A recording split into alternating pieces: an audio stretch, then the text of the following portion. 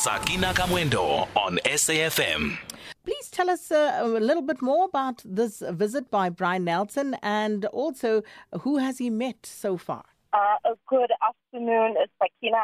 So we are still here at the National Treasury, where, as you mentioned, the U.S. Secretary and the Secretary of Terrorism and Financial Intelligence, Mr. Brian Nelson, was meeting here with Treasury officials.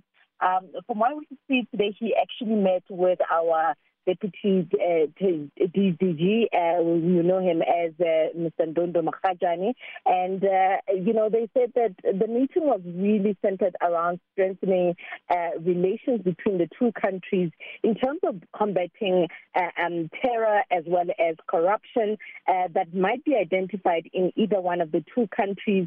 You'll remember that the latest issue that we've seen in terms of sanctions from the U.S. was around individuals who were associated with the ISIS terror group, who are actually South African individuals.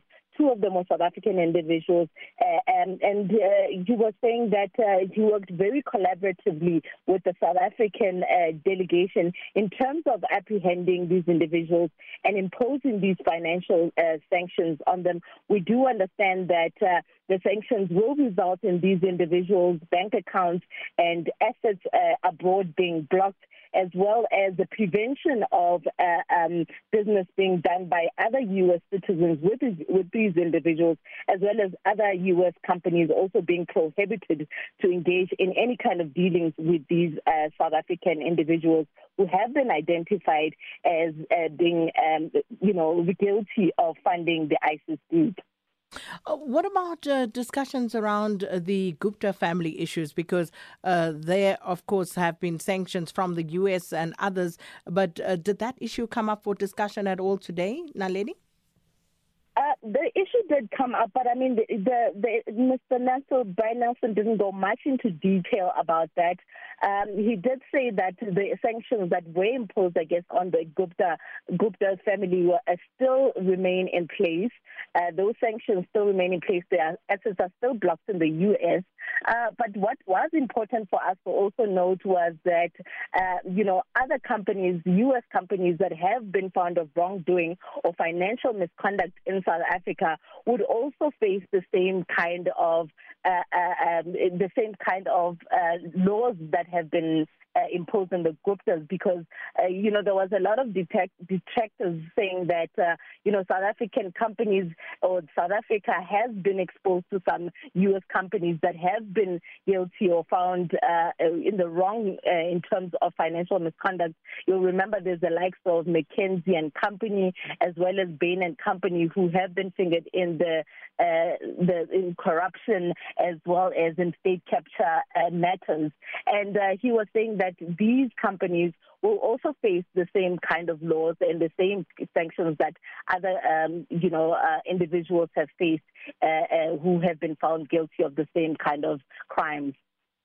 Any talk around the Ukraine-Russia conflict and how we are in any way expected to maybe apply sanctions in this regard? The secretary was, at pains to explain that the U.S. has been, seized with trying to make sure that they impose as much economic and financial pain to Russia, who's seen as the perpetrator in this case, saying that, a number of financial and economic measures have been taken against Russia, as well as trade sanctions.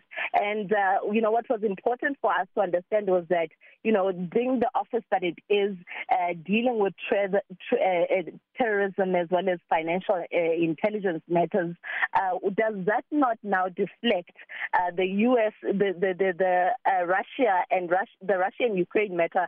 Does it not deflect all the resources now to this problem, so much that the issues that other countries are having, such as South Africa, in terms of corruption and other issues that we're facing, that are they now not going to be neglected? And what he was saying was that, the U.S. has ample resources and enough resources to deal with all of the issues that it's currently facing. So whether it be corruption, whether it be matters of terror, or whether it be war, it says that with the support of its counterparts in the different countries, such as such as the National Treasury, it has enough capacity to deal with all of these issues that it now faces. Naledi Ngcobo, we'll leave it there. Thanks so much for that update. And our reporter Naledi Ngcobo following that story for us on the U.S. Treasury Undersecretary for Terrorism, Brian Nelson's visit to our National Treasury this afternoon. Sakina Kamwendo on SAFM.